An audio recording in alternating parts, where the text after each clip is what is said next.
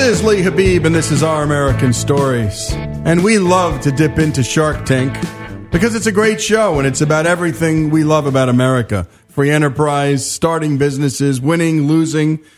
Well, Stephen Chen is in the Shark Tank in this segment, dog by his side with his product called Pet Gnostics.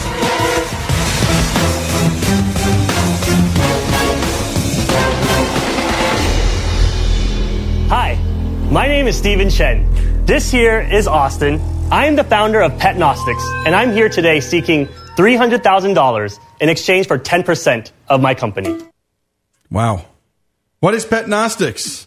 We all love our pets like our children, and it's important to monitor their health regularly. Unlike children, though, our pets cannot talk to us, and that's why I started Pet Gnostics. Pet Gnostics allows you to check your pet's health instantly by analyzing your dog or cat's urine with your smartphone. So let's pretend that this blue liquid is Austin's urine. So here we have Austin's sample in the Pet Gnostics cup, which has a special lid that's integrated with the same chemical test strips that vets use in their clinics. Once you get your pet's urine in our cup, simply screw on the lid and flip the cup over. These test pads will then change colors depending on your pet's health, and our app will scan the cup and analyze the color changes, telling you about possible health issues. Gross. So it comes down to sample time. And guest shark Ashton Kutcher has an obvious question. How do you collect the dog pee? Austin and I would like to know if urine. Oh, no. I have samples here for you today, and I'll be happy to answer any questions you may have. That's the cutest dog. Thank you, sir. Thank you. Steve, can I ask you a question? Yes. How do you capture the urine sample? It's a good question. Very good question. So pet parents know that pets relieve themselves on schedule. So for me and Austin, when I'm walking him, I know when he's about to pee, I just get the cup behind him, and I'm able to get the sample that way. You have to step the cup under your dog and letting your dog piss in your hand and the cup to capture the sample. They give you a glove. For pet parents that have a little bit more trouble collecting the urine, we have the Pet Gnostics urine collector. It's a little ladle with an extendable handle. And like so a selfie for stick. female dogs, and so when Austin, if there's a female dog and they squat, you can just kind of get underneath there and get the urine that way. How much do you actually need to capture for the diagnostics to work? Just a little teeny bit, for the strips to change color. Oh, that's so good. Well, from this mirthful moment, Mr. Wonderful, well, he wants to get down to business. What does it cost the consumer to do all this stuff and get all the paraphernalia for pee collection? We retail the cups for $10. What does it cost you? It costs me $2 right now to make one of these. How low do you think you can get it at volume? We think we can get our cost down to about 90 cents. It's a one-time lab, right? It's a one-time use cup. Okay. How many cups have you sold into how many customers? So cups, we've sold about 10,000 cups. What? Well, in what period of time? When did you start? We started in April 2014. How have you sold them? So we've sold right now just through our website and through local retail stores in Southern California. It's very impressive. And so the leading vets, they liken our product to a check engine light. If there's something wrong potentially under the hood, then you still have to have the expert, the vet, take care of it. Well, before anyone hears sales numbers, Robert, jump ship. I'm not sold on the business model. Vets want to make more money, not less money. I believe in this product, but I also have to really believe in a very clear distribution channel. I think you're early. Okay. I'm out. Okay, thank you. Stephen gives us his sales projections. Mr. Wonderful smells weakness. Or pee. We're projecting $200,000 in sales this calendar year. So you're not making any money yet. So next year, we're projecting hopefully $400,000 in sales with these new specific disease tests. That market makes up 590 million tests that potentially can be done. But it's not clear yet, Stephen, what the go-to-market distribution strategy is. We're talking about vets, direct sales online, maybe retail if you can find enough margin. That's not clear yet. These are all to be determined, right? Yes. There's a bit of risk in your deal in terms of what's going to happen. You're a little pre-revenue-ish. What I love about Shark Tank deals is when it's already proven what the channel is going to work, I pour $300,000 on it, it's just like gasoline on fire, it explodes. You're not there yet. Okay. Ouch. Mark Cuban is out. Here's why. I'm very involved on the human side. I've got investments in a company called Biomin that does blood analysis. My point is that being strip-driven, I think, will have a life cycle. I just don't see it as a long-term life cycle. I see that as a problem. I'm out. Okay, thank you. Ouch. Well, what about Ashton? He doesn't want to get his hands wet. My biggest concern is still around the very first question that we had around collection. I think that you're going to be disrupted by a bunch of other platforms that can do the same thing that you do without the messiness of having to do a urine sample. And so for that reason, I'm out. Thank you. We all know that Mr. Wonderful isn't afraid to get a little dog urine on his hands if there's a profit to be made. Well, here's what he has to offer. I'm more concerned about distribution risk, how you blow this thing out so you sell a few $1 million of it. I want to reflect that in my offer. I'll do the $300,000 for 15%. Okay. Interesting. Wow. You know, Kevin, I've watched the show a lot. Your deals always have ratchets, levers, you have some loyalty, some plug-in. No, I'm really good at that. I'm the most creative shark instructor. Mark's learning from me all the time. You can call it creative. I'm learning what not to do. I call it founder abuse, but you call it creative. I'm really curious about why you're offering a straight equity deal on this. I do them occasionally, but I think this is a play on trying to figure out which channel works and then pouring gasoline on it. QVC Queen Lori has an offer of her own. I've sold a lot of products over the last 18 years, and I have seen so many people spend so much on their pets, and they want to make sure that they're okay. I'm going to make you an offer. $300,000 for 20%. Well, between Kevin and Lori, who will get this deal? Would you consider $300,000 for 15%? Ooh, equaling Kevin's offer, Lori. I feel at 15%, you know, as much as I really do love this, and I think it's a great product, and my Queen, come here for a second. Be, the king is speaking.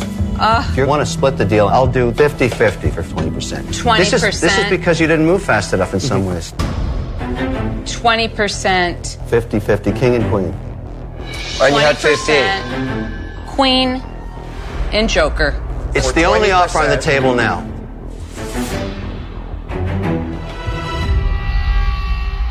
I'm in. Thank you, guys. Thank you so much. Thank you so much. Good presentation. And I get the dog. Thank you so much. Good idea. Thank you so much. Good idea. And another great Shark Tank, not Shake Tank. And we got to take a potty break. More after these messages.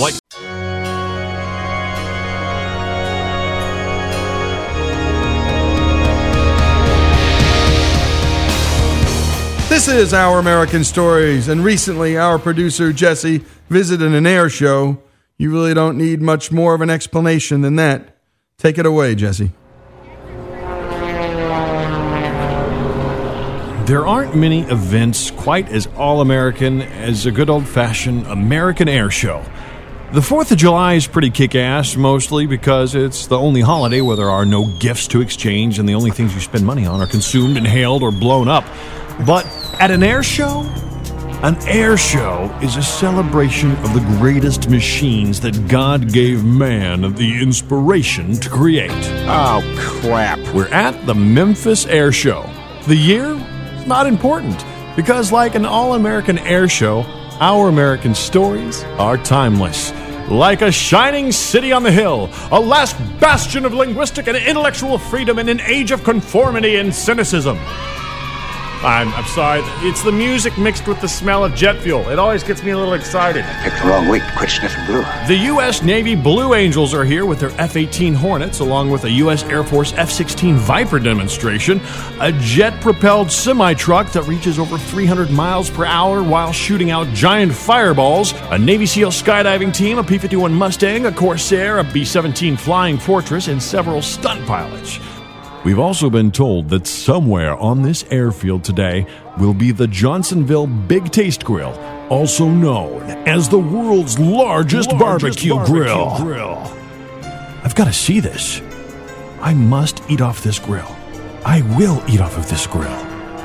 Because I'm a good boy. I am a good boy. What in God's holy name are you blathering about? Anyways, just when I thought the air show was about to begin, I was taken by surprise when... Welcome the Canadians, ladies and gentlemen. I would ask that you all rise now and remove your caps and join them in the Canadian National Anthem. The Canadian National what? The Canadian National Anthem. We're in the company of the Canadian Forces Snowbirds Demonstration Jet Team and the Canadian Forces CF-18 Hornet Demo Team as well. All right, so we're sitting on this old Navy airfield just north of Memphis. And there before me were Americans standing at attention as the Canadian National Anthem was played.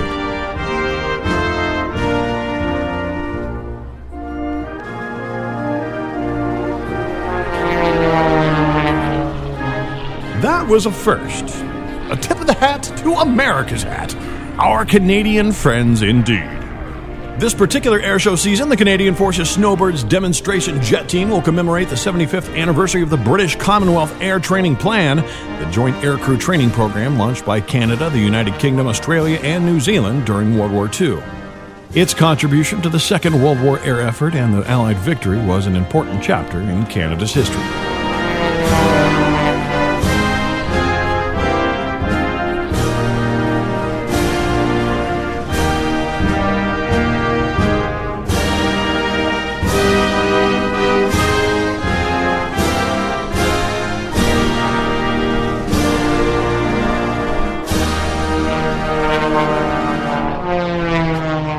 So, like the big jerk that I am, I forgot that this event might be cash only for things like food and beer. So I was standing in line at the ATM when our national anthem began to play. So I turned my back to the ATM and stood at attention with everyone else. Now, normally I wouldn't be talking over our national anthem, but in this case, for production purposes, I need to. But forgive me. To be fair, there were Navy SEAL skydivers falling from the sky with a giant American flag while this girl was singing, so it's not like there weren't any distractions. I feel like I'm explaining this a bit too much, but you get the point.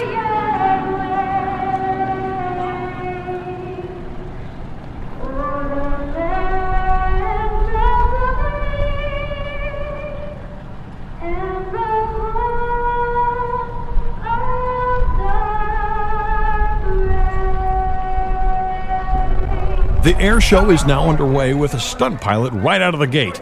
Just listen to the sound of that engine, the sound of the announcer and that crowd.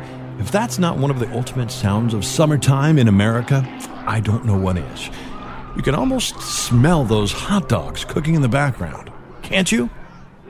That reminds me, the world's largest barbecue grill is somewhere out here. I should go look for it. But first things first, I finally got some cash, so I'm heading over to the beer tent. It's 11 a.m., but who cares? I'm at an air show, and this is America, damn it. 2 buds? 2 Budweiser. And don't judge me by my beer choice. It was either Budweiser or like Michelob Ultra, so I had to make a choice. There were no microbrews or IPAs to choose from, but I'm not complaining. And then there it was.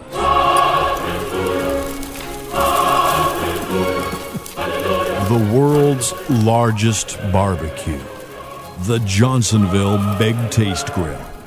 It's big, and it is beautiful. Just look at it. Well, you can't because I'm the idiot who records audio at an air show.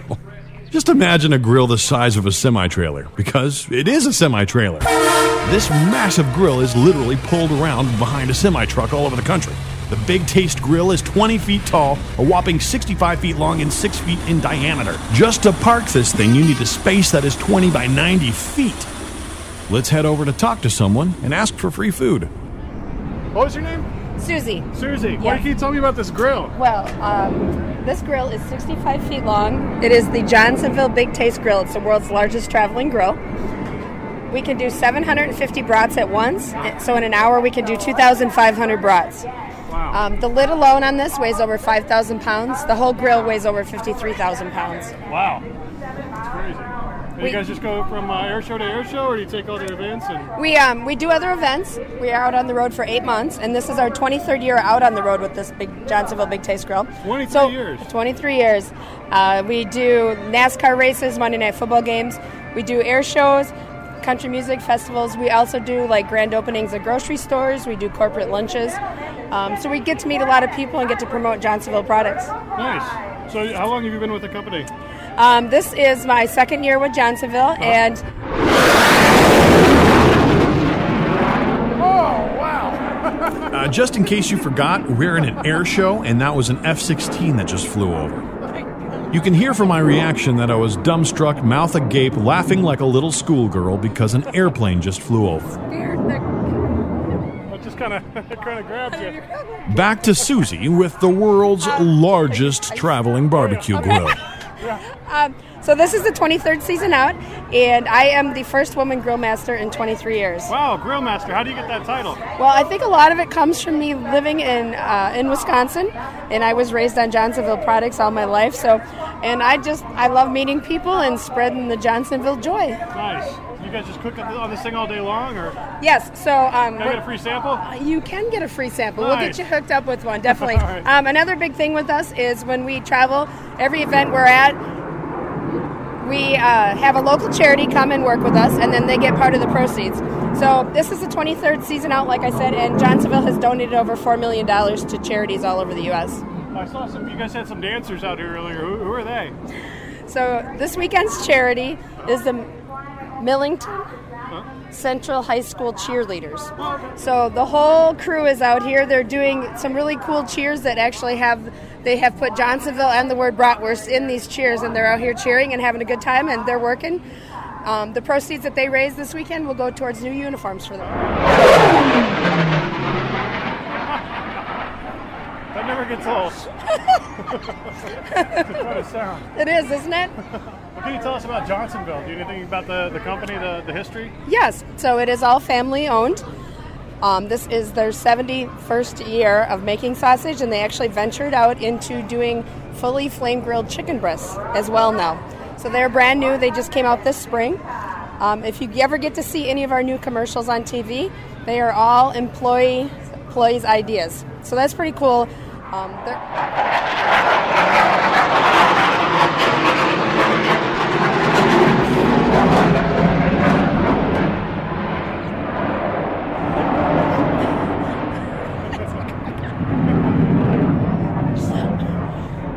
Tricky for radio interviews. Yes, very tricky, very, very noisy, but it is spectacular out here, and you have to admit, standing on top of the Johnsonville Big Taste Grill, you get the most amazing view. Yeah, it's great. Very cool. Let's see, what do we got going on down here? Who are these girls? So these are some of the cheerleaders from the Millington Central High School. Hi. Hi. Hot to go, say whoop, whoop, hot to go. H-O-T-T-O-G-O, Johnsonville Prosper, hot to go, say whoop! Hot to go, say whoop! Hot to go. H-O-T-T-O-G-O, Johnsonville Prosper, hot to go, say whoop! Hot to go, say whoop!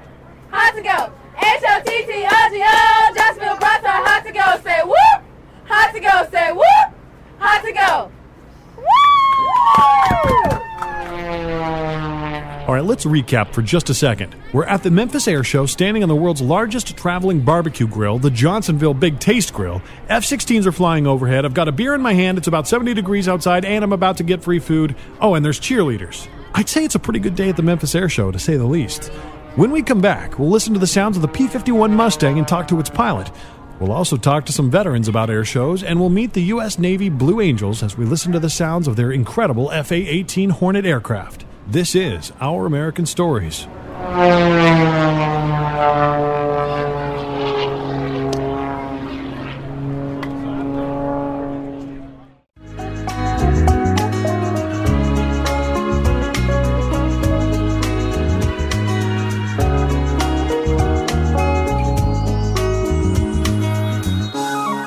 And now we continue our day at the air show with our gonzo producer, Jesse.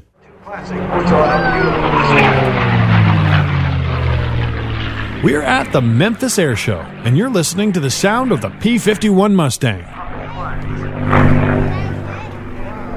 And again, you hear this Berlin-Royce engine. The P-51 Mustang is an American-made long-range single-seat fighter aircraft primarily engaged in service during World War II, designed and built by North American Aviation. The first Mustangs were used by the Royal Air Force as tactical reconnaissance aircraft and fighter bombers. The P-51 is powered by the Packard V1650-7, a license-built version of the Rolls-Royce Merlin 60 Series 2-stage, 2-speed supercharged engine. This engine made the aircraft capable of being used as a long-range bomber escort. During wartime, the aircraft was armed with 6 50 caliber M2 Browning machine guns. This P-51 Mustang demonstration is flown by Scott Scooter Yoke, who, with his late father Bill, spent 13 years meticulously restoring the Quicksilver. Here's Scott Scooter Yoke, the pilot, sharing the details of this beautiful warplane with us. This is a World War II fighter plane. It was designed to escort the bombers all the way to Berlin and back in the European theater, as well as the Pacific Islands. It escorted the B-29 bombers to Japan and back from Tinian. And this aircraft was a 15-year restoration by myself and my father and our company. And this is what we do for a living, is fly these around and build them. The big difference with this 51 and other 51s is every marking and every insignia on this aircraft actually represents something. It wasn't just put on there for aesthetically pleasing designs or any of that other kind of stuff. Every piece of paint, every marking, every bit of design work on it stands for something and represents our veterans and those that gave the ultimate sacrifice. These are D-Day stripes, so these were to show the Allied forces who was good guys and who was bad guys. If you flew with these on June 6, 1944, you were a good guy. If you didn't, it means you had to shoot it the because that's not the guy that plays for your side. It was time to walk around a little bit to see what the crowd was like when I spotted an old-timer wearing one of those U.S. Navy hats adorned with pins and buttons from the ships and campaigns he obviously had served in. While standing next to his wife, I asked him what these air shows mean to him. That's when we are the proudest. Seems like it. It's like we blossom our pride when we come to these shows. I've gone to them, I don't know, ever since I was in the Navy back in the 60s, you know. I'm a Vietnam and Korean veteran, and I saw them over there. They come over there and do the shows, you know. Yeah. And of course, we got a place down at Dolphin Island. We watch them when we want to, just practice. The Blues practice down there about 3 times a week in Pensacola. Yeah. And we're close enough, we can go watch them practice in the morning, just like coming to the show. You could ask her, I wear her out. Does he wear you out a little bit? Nah. No? Bring him to the shows. What's your name, sir? Luther Brackeen. Mr. Brackeen, thank you for your service, sir. Thank you. Appreciate it. Have a great day. Thank you. Old war vets like Mr. Luther Brackeen here were all over the air show. I also noticed some men and women sporting biker jackets, so I figured I should say hello. Turns out the group is the Combat Veterans Motorcycle Association. One of their members, Janet Murdoch, was kind enough to tell me how their organization operates. What it is it's all vets helping vets. Everything that we raise goes back into the veterans. We are currently in the process of building the West Tennessee Veterans Home right out in Arlington, which is not far from this area. It will be for amputees, for our veterans coming back with neurological problems, and it's going to be a fabulous facility. We currently give back to the West Tennessee Veterans Home. We also have the cemetery, and we actually donate $1,500 to that every year, directly to the local one. We don't just go to some website and say, okay, there's your money. No, we take it directly to them, and it helps for the maintenance of the cemetery. There are a lot of veterans to talk to at these air shows, and they like talking to people, to share their story. While some veterans might hesitate to share a painful story, I've always found that a majority of veterans seem to find some amount of excitement to share where they've been or what they've seen. Just say hello to one of them. It'll make their day, and yours as well. This next guy, however, let's just say I don't think I made his day. So I saw him wiping down the underside of this parked B-17 Flying Fortress. Let me repeat that. I saw him, with my own eyes, wiping down the underside of the airplane. So I walk up to this guy. What do you think I ask him first? So you're wiping down the plane there, huh? Oh, yeah. Groundbreaking, cutting-edge journalism, right? Ask the man if he's doing what he's obviously doing. So you're wiping down the plane there, huh? And if that's not bad enough, you should hear my terrible follow-up question. So you're wiping down the plane there, huh? Oh, yeah. What are you doing? Oh, man, this is so embarrassing. I've got to call myself out over this one. I see a guy wiping down a plane. I ask him if he's wiping down the plane. He confirms he's wiping down the plane, so then I ask him what he's doing. Again. So you're wiping down the plane there, huh? Oh, yeah. What are you doing? Oh, it's terrible. All right, before I bother this guy any further, his name was Steve, by the way. He was piloting this B-17. I asked him what these air shows mean to him. I'd have to say more than anything, getting to share the airplanes is the best part of it. You know, we can't hog these things. You know, they belong to everybody in a sense. So, you know, we're fortunate in the fact that we get to fly them and maintain them and be directly involved with them. But, you know, the general public doesn't get that opportunity unless we bring the airplane to them and share it and show it to them. Yeah. They'll never really get a chance to see it. At least many of them won't. So I'd say that's probably number one, is just getting to share the airplane to so many people who don't know anything about it, or their granddad was shot down in one or something like that, and they heard the stories, but they never knew anything firsthand about it. So I think that's the best part, is just getting to share the airplane. And now it was time for the main event, the U.S. Navy Blue Angels.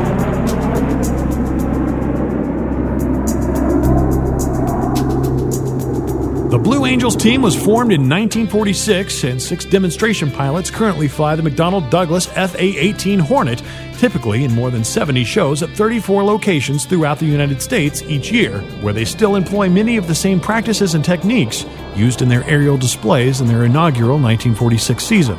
An estimated 11 million spectators view the squadron during their air shows each full year. Here's Blue Angel pilot Lieutenant Ryan Chamberlain walking us around his Blue Angels FA-18 Hornet. Here is the F-18 Hornet. There's all kinds of various panels throughout the right and left side of the jet. One of the unique things about the Blue Angel jets is they have no weapon stations on them. So you see the missile rails. Right. There's actually 2 hard points on each wing. The cheek stations, where you can kind of see that's cut out there, that's also a missile station. And then there's an ability to have a drop tank in the middle. All of that stuff has been removed, and you see what you have in front of you, which is a nice, shiny blue and yellow airplane. And here's Blue Angels pilot Lieutenant Matt Satterowd when I asked him how he became a Blue Angel. Well, my dad was always interested in aviation. He didn't become a pilot, but he sort of fostered that interest in myself and my brother. And we grew up seeing airplanes fly around and just going to air shows and stuff in Hawaii, and we saw the Blue Angels when we were 3 for the first time, and kind of sparked that interest. Went to St. Louis University to fly, pursue an aviation career, and decided after 9/11 that we really wanted to be in the military. So we watched these Blue Angels do what they do best. Screaming through the sky with laser-like precision, and these multi-million-dollar war jets turned into a family-friendly spectacle of grand proportions. I could watch these guys fly all day long and never get bored. It's the sound, the smell, the sights, the people, the food, the patriotism, the shock and awe and wonder on the face of every child, grown-up and senior citizen alike when that F-16 splits open the sky above our heads.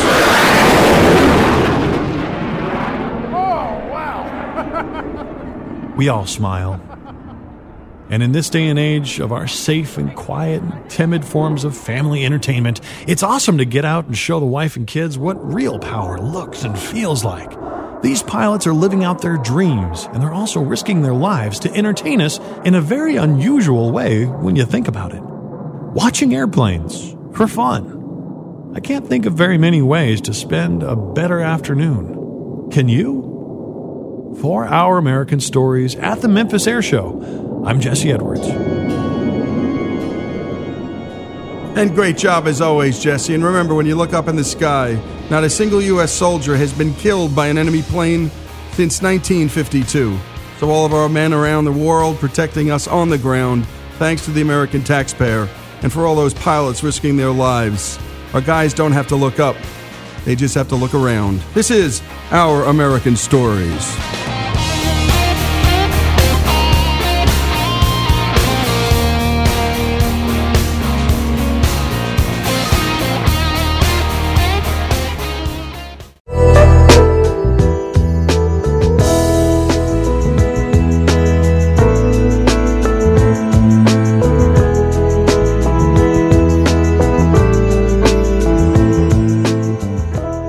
This is Our American Stories, and we tell all kinds of stories here about love, about loss, about business, about risk-taking, history. And this one comes from a friend of Faith's, and she shares an important subject that is often avoided. Here is Mimi's story. It's always odd to talk about yourself. With you, you're sort of forced to take this perspective that seems arrogant if you say good things and self-deprecating and weak if you don't. And no one likes to feel weak or out of control.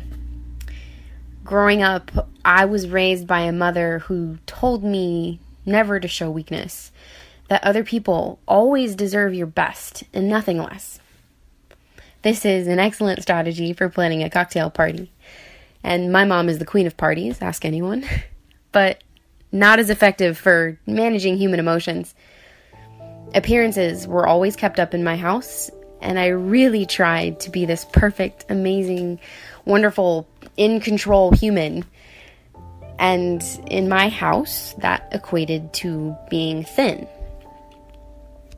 I was a ballet dancer since I could walk. I pursued the career professionally and had many successes until I quit at age 19.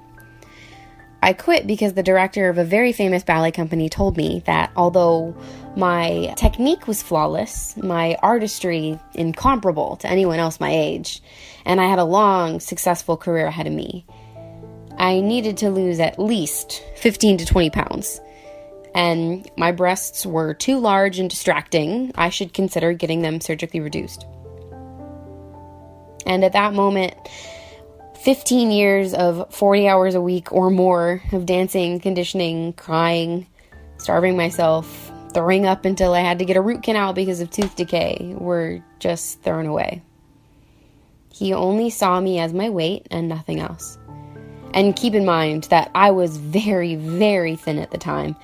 Actually about 40 pounds thinner than I am right now, and right now I'm at a very healthy weight. Something inside me just broke. I felt like I was fighting to fit into the mold of the prima ballerina, ace bandaging my breasts down in tutus a la Hilary Swank in About a Boy, starving, self-harming, suicide attempts, depression. Everything just came crashing down at that moment, and it was all for nothing. I quit right then and never, ever stepped into a ballet studio again. And I haven't to this day at 24 years old. My mom stayed in bed for a month. I remember counting calories at 10 years old, tying a bathrobe around my waist so tight that I couldn't breathe to try to make my waist smaller, pushing my chest against the ground to try and flatten my boobs after I suddenly got double D's during puberty, and turning the bathtub on full blast to cover up the sounds of my vomiting at my dinner.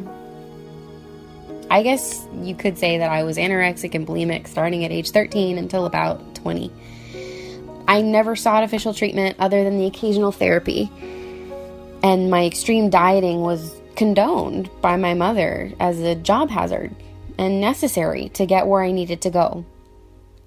I never knew that I had an eating disorder until I was about 18. I thought that starving myself, looking at pictures of emaciated models for hours and hating myself was just a part of my life and career choice. And just let me say really quickly, I love my mother. She is an angel. I say these things and share these memories knowing that what she did, she always did out of love and out of her own warped understanding from her own upbringing. She is a strong, creative woman whom I loved very dearly. But I have learned that it is imperative to acknowledge the past if we want to move on. I have always been overtaken by the feeling that I was not good enough. Something that I still struggle with today, as many of us do. I have never had a time in my life where I have not been trying to lose weight, sometimes more successfully than others. My lowest weight was horribly low, so unhealthy and terrible. I had 3 broken bones and fractures because when you don't eat, your bones break. And even then, at my very lowest weight, I remember telling my mom that I thought I looked pregnant in my new white leotard. I wish I could go back and tell my 16-year-old self that this isn't worth it. The lie being sold to you that you will only be happy if you're thin is false. Stop doing this to yourself. But I can't. I can only learn from what happened to me. I am often regretful about abandoning my career as a ballet dancer. I could have easily went with another company. I based my decision on one horrible old-fashioned man. I could have gone with a more contemporary form of dance where they are more accepting of more diverse body types, or commercial dancing. But you really do need to let go or be dragged. If you cannot change it, you should not stress over it. My eating disorder was inextricably linked to ballet and my mom. So I thought that once I quit ballet and was spending less time with my mom, I would be okay. And I was very wrong. I never figured out why I hurt myself, why I did what I did.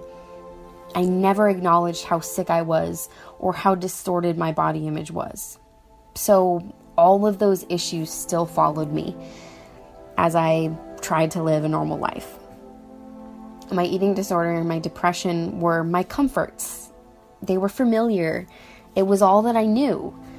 I never knew how to eat normally, how to not count my calories and fat grams, how to enjoy food, why I shouldn't be binging and purging every other day, how to not feel guilty about having a cookie, how to see exercise as something beautiful and therapeutic and not as punishment. And it has taken me up until this past year to find some answers. I must say that the body positive movement has impacted me greatly. Let me end with who I am today. I am a 24-year-old woman who believes that all shapes and sizes are beautiful. There is so much more than what is on the surface. We were not put on this earth to try to fit into a size 0. We were put here to be ourselves and to bring our own unique talents and light to this world. There is an enormous power in positivity. I cannot say this enough. Your thoughts become reality. I know it sounds cheesy, but it is true. And you can thank my boyfriend for that advice. I laughed at him too. As far as recovery goes, I am not a doctor or a therapist. I can only say what I think and what I've experienced. But you have to decide to get better. You have to decide to let go of those comfortable, harmful behaviors. And you need help. You can try to do it alone, but from my experience, you will relapse. Professional help is essential, but building healthy relationships is so important. You always want to isolate yourself with an eating disorder and with other mental illnesses. Those people who care for you will help you stay on track. They will make you feel like a valid human and remind you that you are important and needed in this world. Surround yourself with positivity and work every day to let go of your old thoughts and actions. You will fail. I did. More times than I can count, and I'm still failing today. And it's okay to have days when all you do is go to the bathroom and maybe get a snack. It's okay to curl up in your blankets and just hide for a while. It's okay. It's okay to feel what you feel. Just try not to stay there. Also, food is amazing. It's so much fun. Such a bonding experience when you're with others, and you'll learn to love it again. You will learn to go clothes shopping without an emotional breakdown. It will take a couple tries, trust me. It's taken me so long, and sometimes I still have a rough time, but you will learn that there is nothing wrong with you. It's the clothes. It's a piece of fabric. Don't let it dictate how you feel about yourself. Beauty is arbitrary. It's societally constructed, and you get to define it for yourself. And if anyone else tries to, punch them. Okay, fine, don't punch them. Educate them. Educate them to question these traditions. Who said women, or men for that matter, have to look a certain way? Who made up these rules? You can, and you will let go of whatever is holding you back. It can be an eating disorder, addiction, bad habits, etc. But make no mistake, I do not believe I will be ever completely rid of my eating disorder. It will always be there, probably until I die, because it became a part of me, and therefore is who I was. But it's not who I am anymore. You can acknowledge the past without living in it. Take care of yourself and love yourself, because you are perfect the way God made you. And thank you for that, Mimi. It took a lot of courage to tell that story. I have a 12-year-old girl, And she's already looking at that mirror and wondering about her body image. Is she thin enough? Is she pretty enough? And this is just an occupational hazard of being a woman. It's also starting to affect young boys as we see more and more photoshops of men with their abs all over the place, and they're thin and they're losing weight. And it's a disturbing trend in America, this self-starvation, and particularly the world of ballet, which I got to experience a bit when my sister was young. And it is a brutal world. It looks beautiful on the outside, but the image comportment and having to look like that thin swan is really, really tough.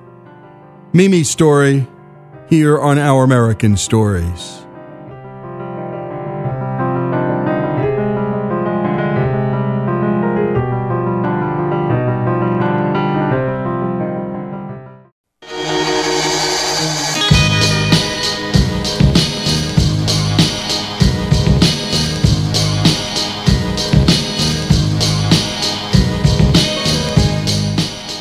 This is Our American Stories, and we love to share stories of random acts of kindness that are being done all across this country. And one of our producers, Faith, recently spoke with Dave Cutlip, the owner of Southside Tattoo Shop in Maryland. However, this is no ordinary tattoo shop. Take it away, Faith. We have all made mistakes. Some are big, and some are small. But most of our mistakes people don't know about. But for some, everyone can see, especially when they are tattooed on their body. People change, and thankfully they can change for the better. But not everyone can get there by themselves. Those with gang and racist-related tattoos find themselves ostracized from society. However, in comes Redemption, Inc., a non-profit organization that is helping people start over. They do this by removing gang-related and racist tattoos for free. And there's no catch. Here is Dave Cutlip, owner of Southside Tattoo Shop in Brooklyn Park, Maryland, explaining how it all got started. I helped start it. I'm not going to take all the credit for it because it was probably more my wife, to be honest with you. And what had happened was a guy came in and he had tattoos on his face. And he asked if we could help him get rid of them. And he was willing to pay, but what I told him was I could cover that tattoo, but it would be covered with something bigger and it's not going to do what you want it to do. And so we discussed lasers, but the bottom line was I really could see the hurt, that this guy was going through because he had done this, gotten these tattoos, and that he just wanted to do his job and not have people follow him or, and I could see that. And so my wife kind of looked at me and said, you can help people. And so we made the post. And this post that we made, I think that was on January something. It was mid-January. And we basically said if you have hate or racist tattoos, gang or racist tattoos, that we will, help you remove them, no questions asked, cover them up, whatever. And it went viral. And to the point where, I had to turn off notifications on my phone. So did my wife. My wife, she didn't even know what viral meant. She was just like, what's going on? And I was explaining to her, I said, hey, the thing the post you just did is going viral. And she was like, how did I get a virus? She didn't even know what viral was. So they needed some help. Once that happened, I'd say, we probably got 1,000 inquiries to get help. Then we saw that there was a need, and we started Redemption, Inc. We had someone help us build the website, and I had to actually get somebody to help me answer emails and phone calls and stuff because there were so many of them. At first, we called it Random Acts of Tattoo. She kind of shortened it, to Redemption, Inc. because it's less to say than Random Acts of Tattoo, if that makes sense. That's what we decided to do and name it, and and then that took off, actually. This random act of kindness is changing people's lives, giving them greater opportunity to face life without judgment from those around them. What is usually their demeanor as they come in to ask for this service? You know, the bottom line is everybody's been extremely appreciative. That much I can definitely say. You know, how they're feeling, or like a lot of them are scared because, number one, they're going to get tattooed. Number two, they don't really know me, and a few of them even traveled from far away so far. And by the way, so far I've personally helped 22 people. I try to do at least one a week, sometimes two. Yeah, at first they're a little scared, but then once I get them, you know, in my chair, I talk to them like people, and you know, I get to hear the story behind it. And most of them were, I would have to say, you know, ashamed that they did it, but they also felt that they had to do it because of circumstances, either economic or, you know, physical, whatever that's going on in their life. And I can give you an example, like somebody maybe getting in trouble with drugs, ending up in jail, and to protect themselves, they need to either, most of them joined a gang, and most of them, they were white supremacist gangs. The sad thing about jail is that, you know, you're segregated to begin with. It's definitely segregated, and if you're not with somebody, you're usually, you know, a victim. And who wants to live life as a victim? When these people have come to you and you provide this service, are you able to keep up with them and what happens afterwards?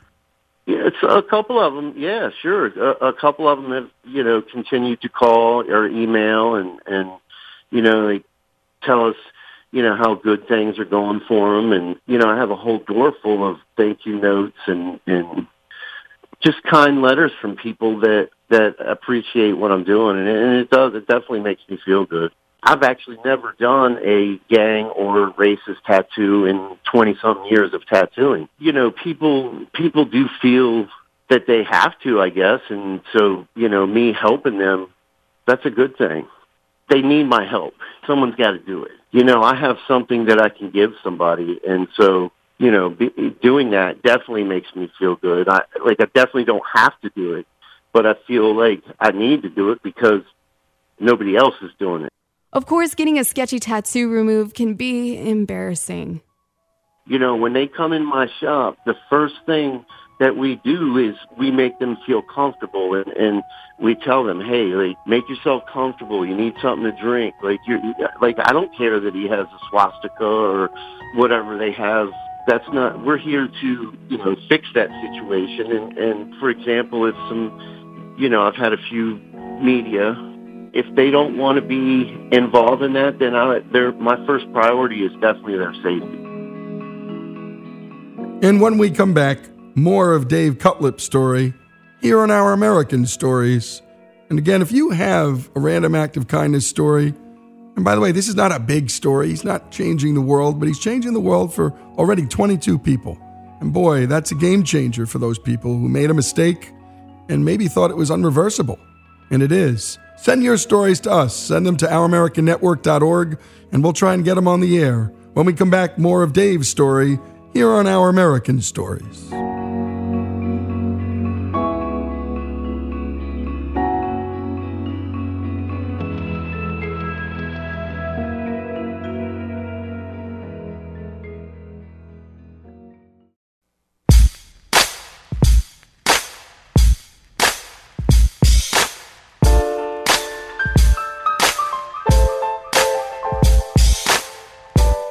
This is Our American Stories. We've been listening to Faith's conversation with Dave Cutlip, a tattoo shop owner who removes gang and racist-related tattoos for free.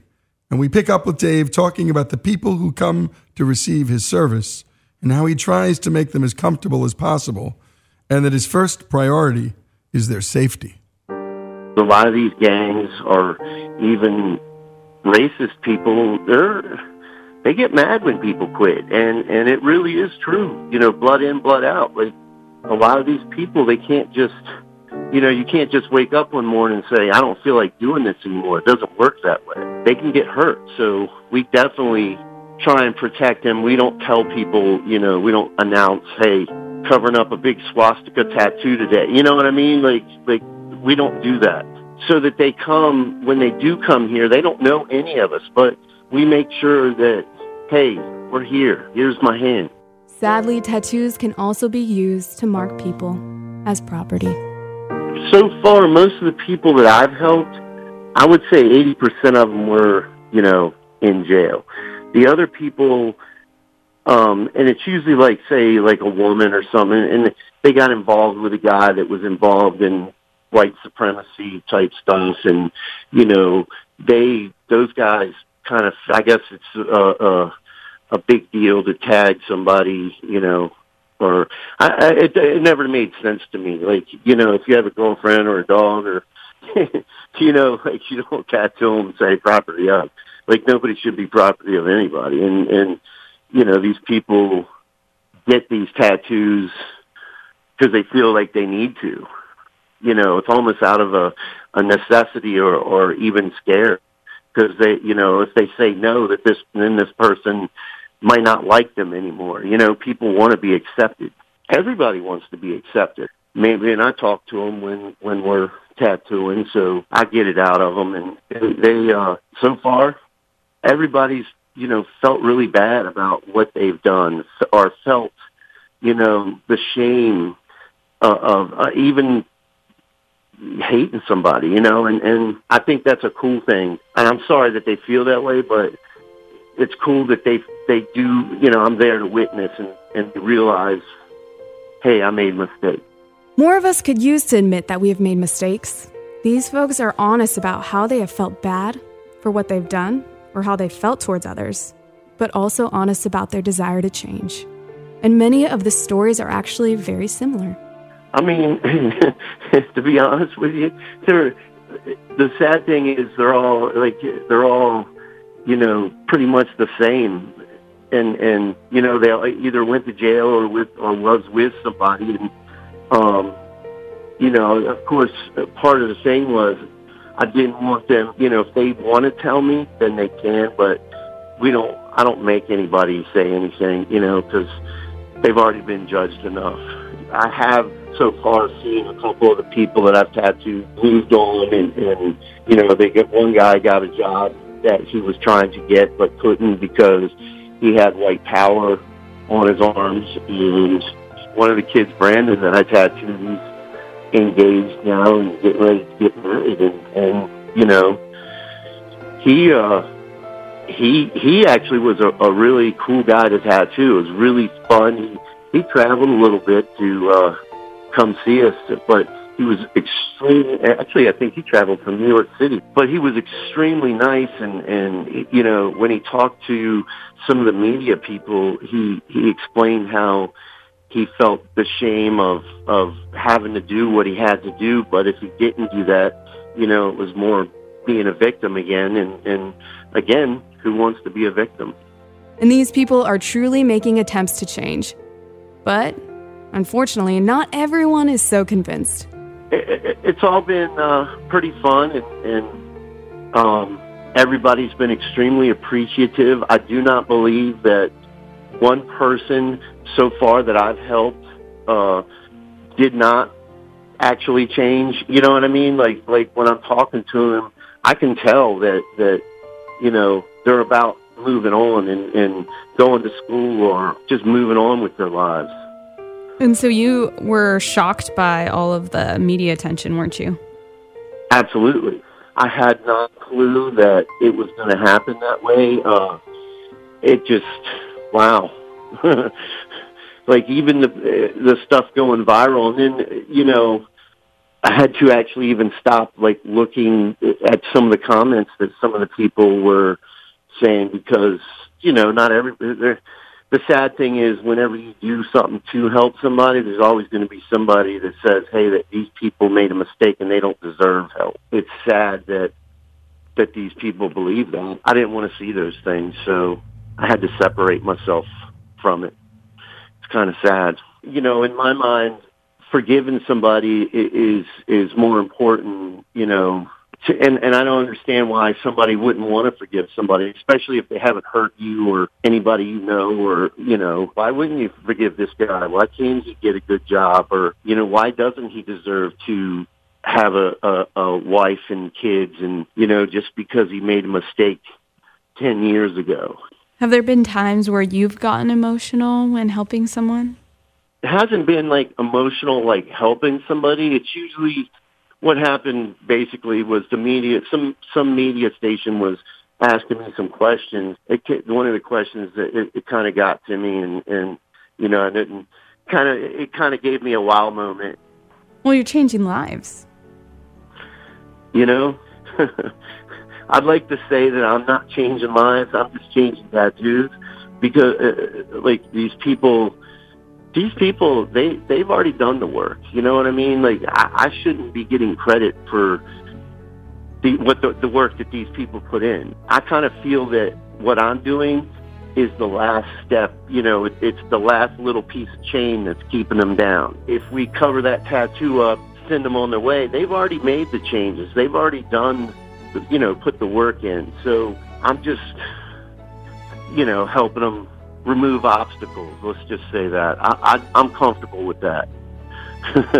I help them remove obstacles. I believe that the people that, and I truly, really believe that they've already done what they needed to do.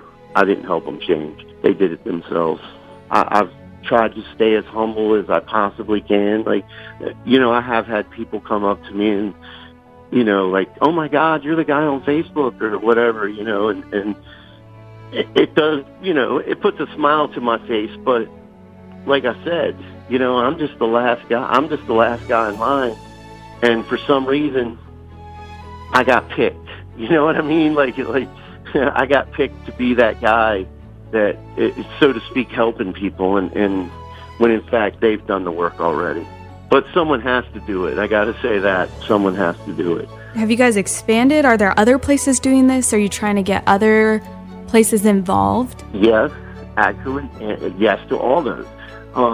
When we made the website, we actually got a few other people, you know, that would call us up and in fact, on the website, there's a spot where you can actually sign up to help. Say you're a tattoo artist or a laser operator in a state. Like, if you want to help us, like, we definitely need the help. We definitely appreciate that, you know, the assistance.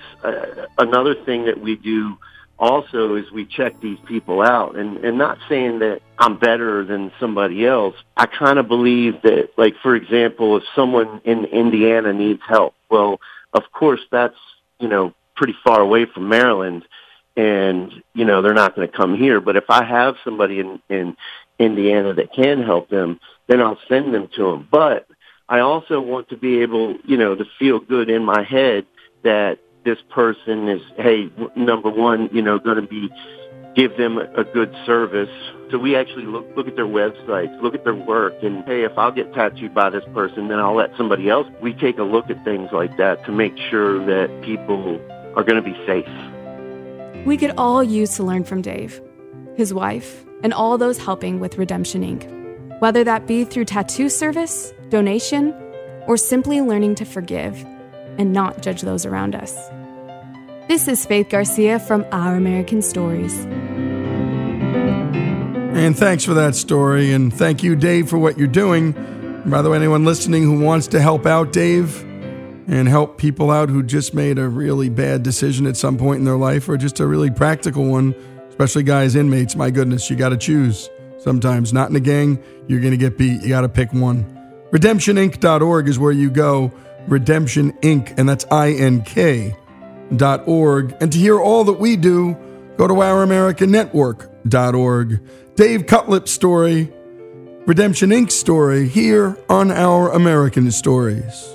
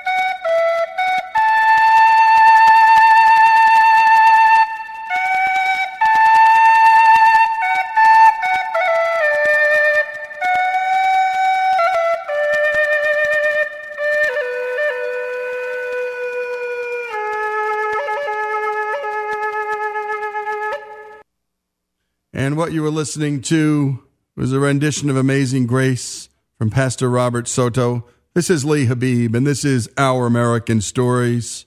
And we got a great one for you today, and we love talking about, well, individuals' right to push and promote their own ideas, to worship as they see fit, and government sometimes awkward and sometimes brutal way of stepping into the mix. And we look at that dynamic tension regularly.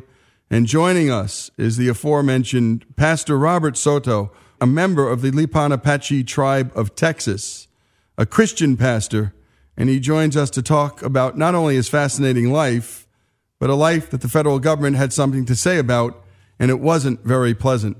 And we'll also be joined by the lawyer who helped him fight the fight at the Beckett Fund for Religious Liberty, and that is Luke Goodrich. And guys, thanks so much for joining us. I'm glad to be here. Thanks for having us. You bet. Pastor Robert, let's start off with your story first. Tell us about the history, the traditions that you've been helping to keep alive. Tell us a bit about your life and how you got to this place. Well, way before I was a Christian, our family used to have these ceremonies out in the wilderness, I guess you could say. It was a coming of spring ceremony. Later on, as the elders died and people refused to keep it going, we adopted the powwow as our source of celebration, kind of in remembrance of those that had kept our traditions going. And so we started having this powwow somewhere about 1970, 1971. So it's been going on for quite a while. We always knew that the possession of feathers without the permission of the federal government was illegal. We've known that all our lives, but unfortunately, we have to sometimes supersede legality when it comes to interfering with our traditions, And just to get one thing, the possession of eagle feathers is illegal, but was the reason for this that people thought there'd be poachers killing eagles? And tell us about these eagle feathers and where they came from. The reason they're illegal is because supposedly the bird is still under a protection, from annihilation, which is not. But they sort of have all these laws and all these restrictions as to who can possess an eagle feather and who cannot.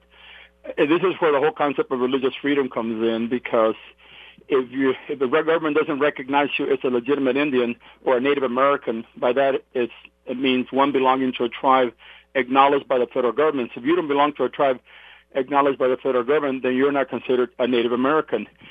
The only person that can possess a feather is a Native American or a person from a tribe acknowledged by the federal government. And the way you get that feather is you have to put in all the paperwork and then wait 3 to 5 years to receive that feather. It's kind of the bureaucracy of our government. And so the federal government doesn't recognize your tribe.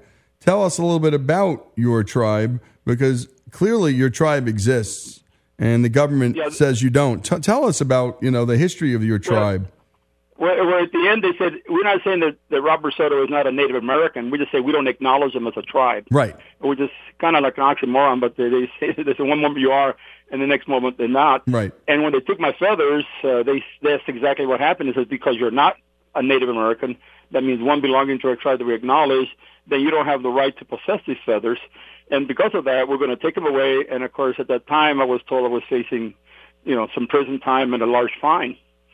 And so, but then 2 weeks later, I with my first lawyers, I proved who I was. I gave them everything they wanted, documentation. And then they come back and say, well, because you're a Native American, we're just not going to pursue persecution. We're not going to find you, and we're not going to send you to prison. So here, 2 weeks earlier I wasn't, and 2 weeks later I was. And it just goes to the whole concept of legality. Today in America, there's about 290 tribes that are seeking full acknowledgement. They exist historically. They got all the historical documentation, all the historical evidence. All they need is a stamp approval from the government. But the government, because I guess they don't want any more Indians, it just makes it so difficult to become acknowledged by the federal government. Well, I think one of the things you're getting at, Pastor Robert, is the sheer arbitrariness of these decisions. And here you are doing what you've been doing for a very long time, and you're waiting for some bureaucrat to make up his mind, and one day it's one thing, and another day it's another. The rules keep shifting. The line keeps changing. Before we bring on the lawyer and we start to talk about the legalese, just a little bit of backstory here. I mean, I'm reading here that after Texas became a state in the 1880s, they passed a law forbidding Native Americans from living there. And this is included in your tribute. And most of the Lipan Apaches then moved to the mountains of Mexico and to several of the reservations in New Mexico and Oklahoma. So your tribe has suffered under, sort of bad jurisprudence and law for a very, very long time. This is nothing new, your collision with American law. What people don't know historically that during the fight for the Republic of Texas, the Native community in Texas, for the very first time in history, came together to fight along with the Texans. And so we had a big part of the battle because you don't read that in history. Sam Houston promised us several allotments of land. They didn't call them reservations. He said, this is going to be your land, and you're going to live there in peace and harmony for the rest of your lives. When Lamarck became president, president of the Republic, he was very anti-Native. He thought the only good Indian was a dead Indian. So he established all these laws to annihilate the Native American community, specifically the Lipan Apaches, which were playing more havoc, as our lands went away and our hunting grounds went away. There a lot of times we had to, do things to survive, just whatever it took to survive. But those laws, sad enough, were on the books up to about 1995. So up to 1995, it was not illegal in the state of Texas to kill an Indian or to kill an Apache. Unbelievable. And, part of the history of this country has a stain, and we know those two big stains, and one of them was slavery, and the other was our treatment of Native Americans. And Robert, something else was really interesting that crossed the transom, and then again, we're going to get on the other side of this interview into the law, but we always like to connect the human beings to the law. And you're a pastor, and that's fascinating because from my last estimation, less than 5% of American Indians are Christian. Talk about that. Right. That's fascinating. Well, the reason for the lack of Christianity or conversion is because we carry this history, like you said earlier, this history of abuse. Not so much the slave aspect, but the abuse aspect where, the land was taken, the language was destroyed, cultures were taken away. The whole concept that natives had no souls, and because we had no souls, we were not worth saving. That's why they put us under the protection of the Department of Interior. The Department of Interior is what governs the natural world. Well, we're part of the natural. We're no better than animals. So that's why, in many ways, the laws established by the Department of Interior for Native people can contradict the Constitution, but it really doesn't matter because we don't fall under the protection of the Constitution. We fall under the protection of the laws established by the Department of Interior. That's fascinating. And the Department of Interior almost treats the people as if they're members of a zoo, and it's tragic. And when we come back, we're talking to Pastor Robert Soto, a member of the Lipan Apache tribe of Texas. And on the other half of this interview, we're going to go to Luke Goodrich at the Becket Fund for Religious Liberty, who does such great work protecting people of all faiths and their freedom of conscience and their freedom to practice their religion as they see fit. When we come back, Luke Gingrich and Pastor Robert Soto here on Our American Stories. This is Lee Habib, and you can go to ouramericannetwork.org to capture all of our work. We're going to go out with some of the music of Pastor Robert Soto just as we had began this segment.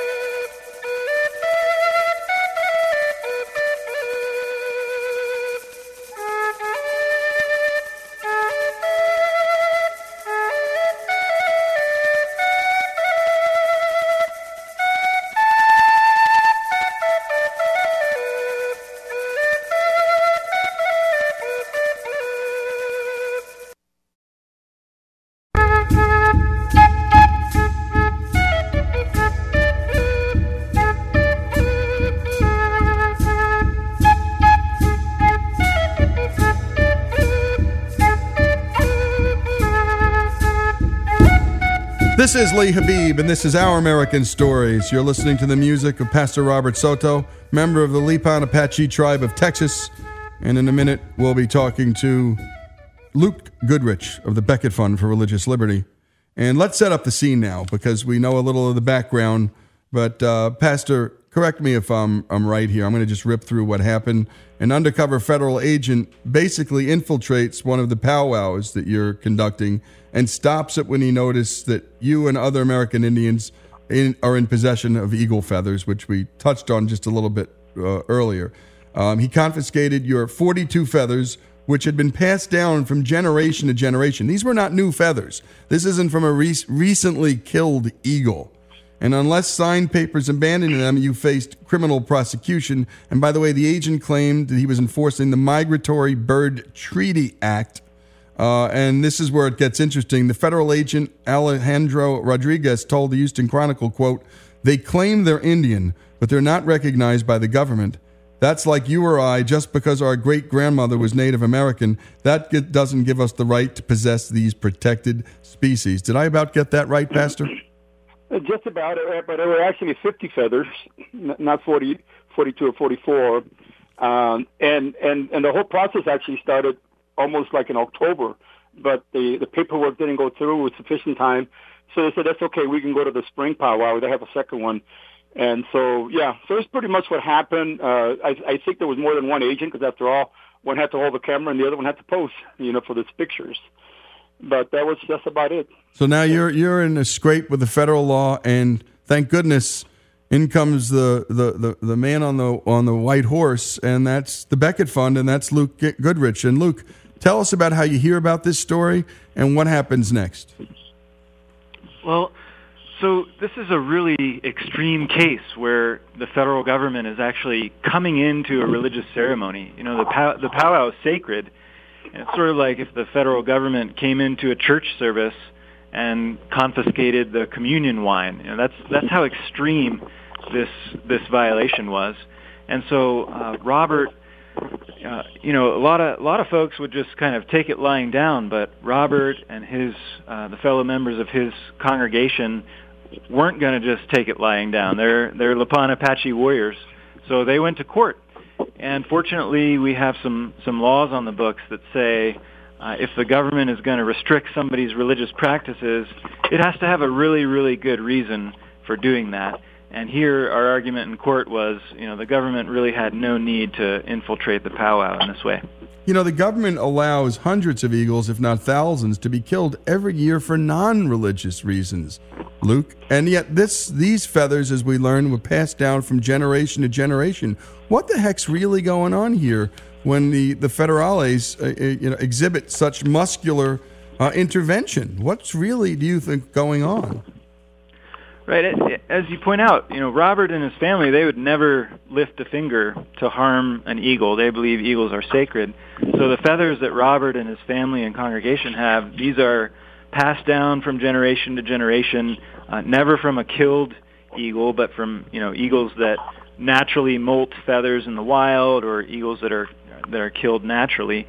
And yet, the government, like you said, allows power companies and wind farms to kill hundreds of eagles every year. They allow museums, scientists, and zoos and farmers to have eagle feathers and to disturb eagles, and yet they won't allow Native Americans to peacefully possess their feathers. And I think what's going on here is just extreme, callous indifference to Native American heritage and to Native American rights. And it was just really unfortunate what the government was trying to do. I don't think, I think in the end, Luke, this is a sort of a rank bigotry, because I don't think the federales would dare walk into a Catholic church or a synagogue or a mosque and do this. There's just zero chance that would happen. That's my gut. I don't know about you. Yeah, I think you're absolutely right. And it's just so unfortunate. It's really history repeating itself, because the federal government so often has disregarded the rights and liberties of Native Americans, and here it is. You'd think we were still back in the 18th or 19th century, and yet the government is still trampling over the rights of Native Americans. And let's talk about the Religious Freedom Restoration Act, because it was this bill, which, by the way, was signed by Democrat President Bill Clinton, and there was an evenly divided Congress, and it passed almost unanimously. How did this particular piece of legislation help you and Pastor Robert and his tribe get victory?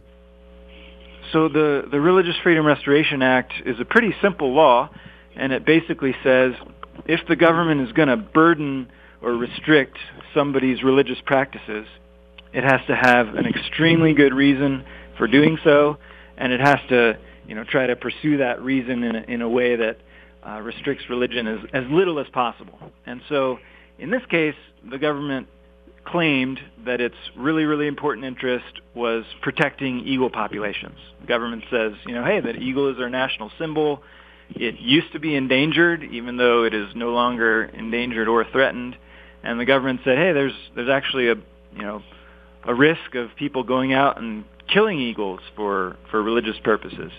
But we came back in court and said, wait a minute, you allow hundreds and hundreds of eagles to be killed every year by power companies, and you allow people to possess feathers for all these other sorts of reasons. You even allow certain favored Native American tribes to possess eagle feathers, and yet you won't allow Robert Soto and his family and his congregation from the Lipan Apache tribe of Texas, which, by the way, has a treaty with the Republic of Texas and with the United States. You won't allow Robert to just peacefully possess feathers for religious purposes. And the court looked at this and agreed with us and said, yeah, you're right. The government does not need to be going after Native Americans in this way. And what the government did was wrong. The United States Court of Appeals for the Fifth Circuit ruled in favor of Pastor Soto, relying on the Supreme Court's decision in Hobby Lobby and finding that the federal government failed to justify its restrictions on religious freedom.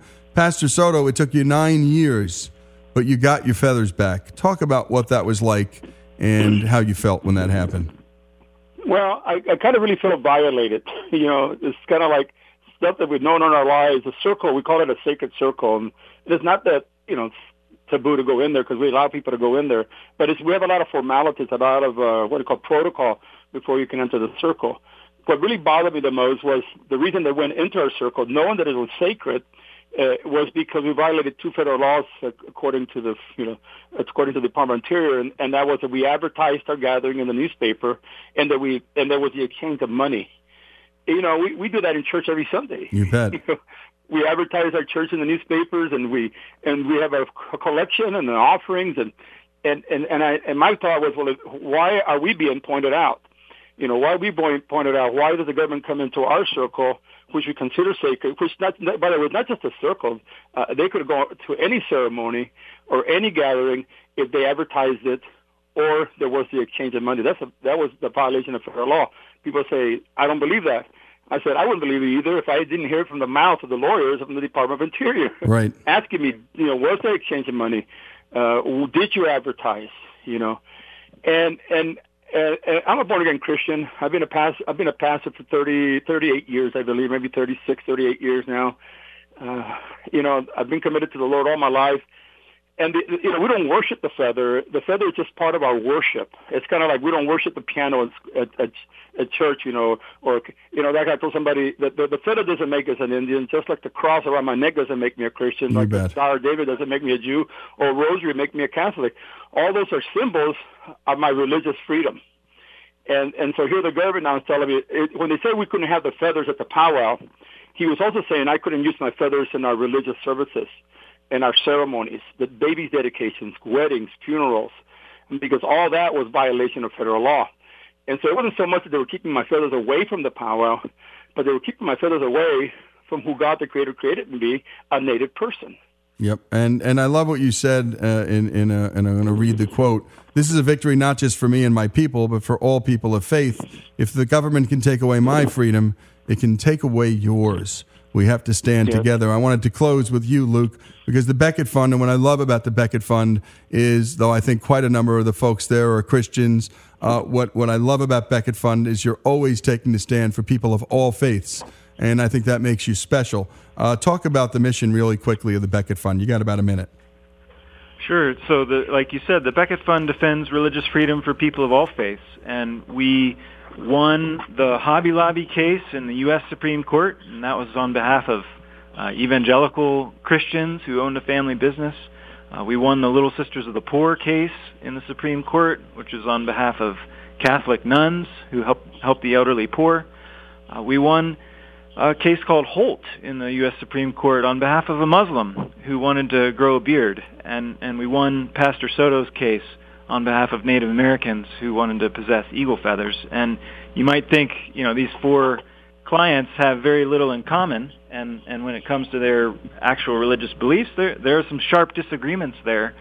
But the underlying principle is the same, that the government should not dictate to people what they can and can't believe and what religious practices they can and can't engage in, and that we're all better off when we're free to pursue what we believe to be the truth.